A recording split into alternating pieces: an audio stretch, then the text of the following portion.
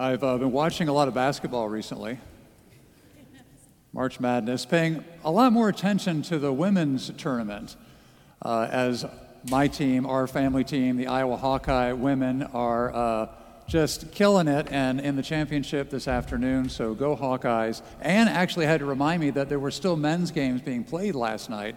I was like, oh really, is there a men's tournament too? Wow, okay, great, maybe I should watch that. If you've ever been to a college basketball game, you know how incredibly loud it gets in the stadium. Maybe approximating an Atlanta United soccer game, but both of those can be pretty loud. But you've never witnessed a loud sporting event until you've been to a high school or college swim meet.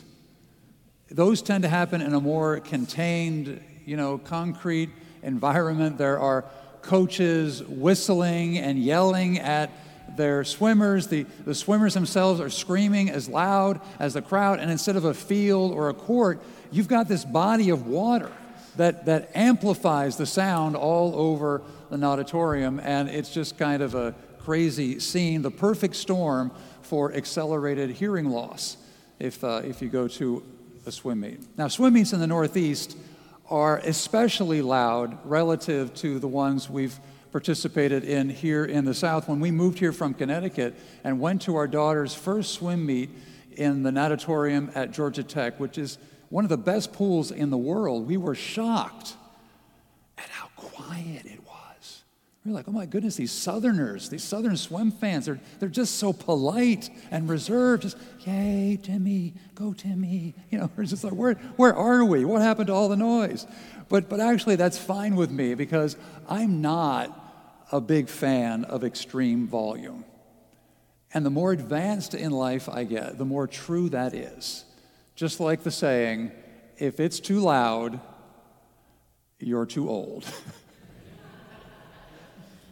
The church I served in Michigan some years ago when I was not old was situated on a park.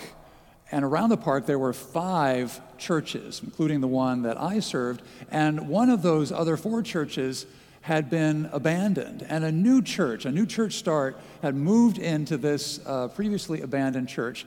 And it was more of the mega church style of worship. Worship had more of the concert feeling with a talk in the middle, which is fine by me, by the way. I don't always go with the theology that tends to accompany that, but as a worship style, that's great.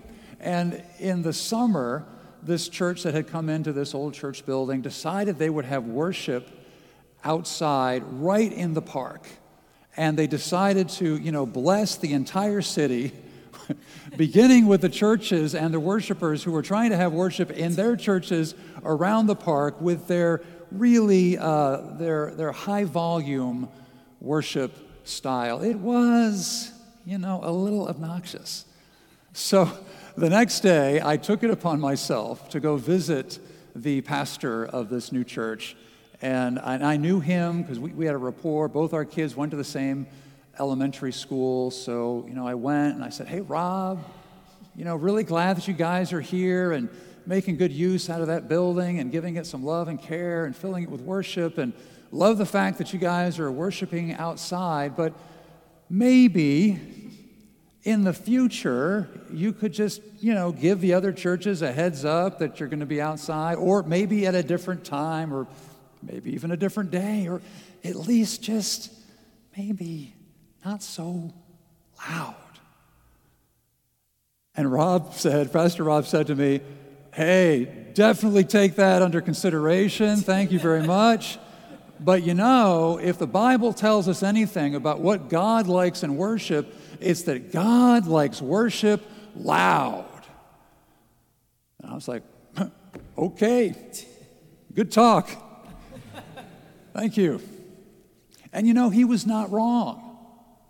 Loud instruments are often featured in worship in the Bible. The gospel reading we just heard, some Pharisees bring a complaint that was pretty much the same complaint that I brought to Pastor Rob. Pharisees say essentially, hey, Pastor Jesus, y'all are being a little too loud would you mind telling your disciples to just kind of tone it down and dial it back? And Jesus gives that famous poetic response. He says, if my disciples were silent, then the stones would have to shout out for them. Stones. Stones are not known for being boisterous and noisy objects. They excel in stillness and solitude, laying low, fading into the landscape, not making a ruckus. Although probably banging two stones together was the very first musical instrument ever created. But the real question is not, hey, when will we hear stones start talking? That would be interesting. The question we should be asking ourselves is, why are the Pharisees telling Jesus and his disciples to hush? Were they just old and cranky, like apparently I'm becoming, or was something else going on? Well, I think these Pharisees get kind of a bad rap in this scene. I think they were genuinely concerned about public safety. Jesus riding into Jerusalem is kind of a spectacle as this liberating yet peaceful king during Passover. During this time when thousands and thousands of Jews were packed into Jerusalem to celebrate Passover, which remembers them being liberated out from under an oppressive dictator in Egypt thousands of years before. And now here they are in Jerusalem celebrating this liberating moment when they're also under the thumb of a new empire under Rome.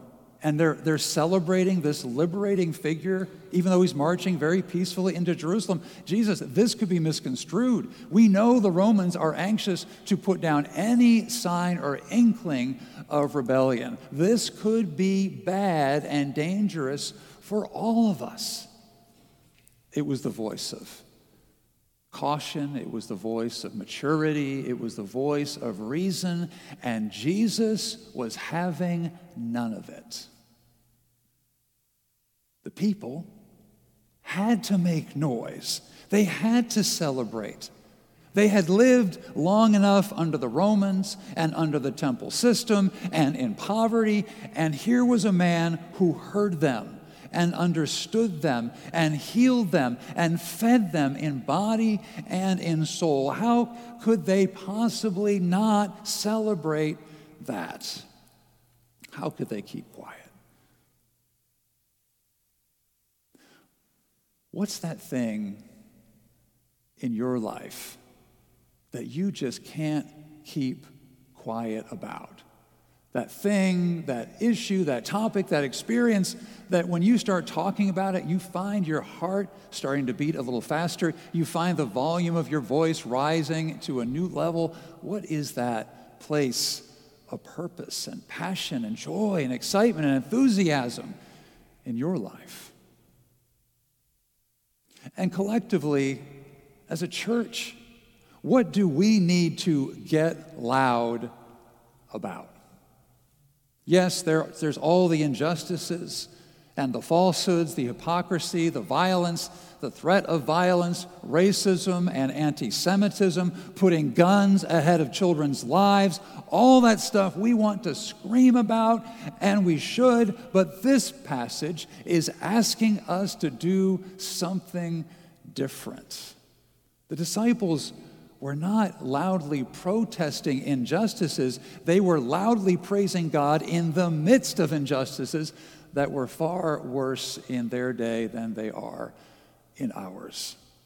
This passage is asking us to get loud with joy, to get loud and proud about inclusion and love, to lean into the transforming power of our faith and of the gospel. I once heard Desmond Tutu speak. It was one of the great joys and honors of my life. The late Bishop Desmond Tutu, he spoke just down the road at Emory. It was in the mid-90s, and he told a story that I've never forgotten. He told the story of a peaceful march that had happened just a few years prior to that time, organized to protest the government's decision to crack down and ban anti-apartheid organizations. And the police had been sent to stop this peaceful march, and in the past had used force to disperse protesters. So Bishop Tutu and other leaders were standing there in the front of the crowd as the police were advancing.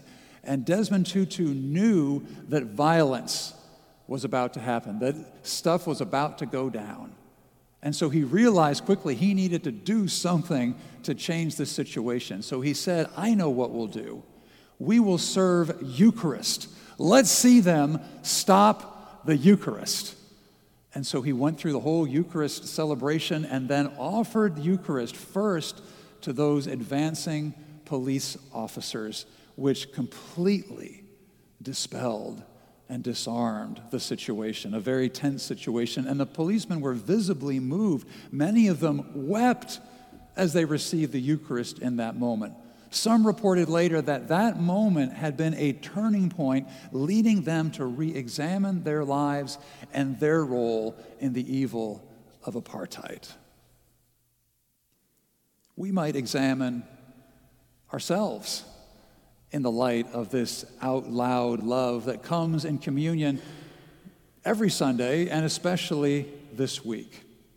We might examine why we maybe often prefer to keep quiet, to hold back, to lay low, rather than to shout with joy and lead with love as we face the brutalities of our day. How we might maybe prefer to leave it to the stones to shout out for us. Next week, a stone will cry out after humanity has lost its voice. That stone, a tombstone, will speak volumes simply by being rolled away. But we're not there yet. I'm getting ahead of myself. Today, we have some harder work to do. We must face in ourselves and interrogate why our loud hosannas will quickly shift to loud cries to crucify. We must face the failures of humanity, including in ourselves, to live, love out loud. Amen. Ashe. Namaste.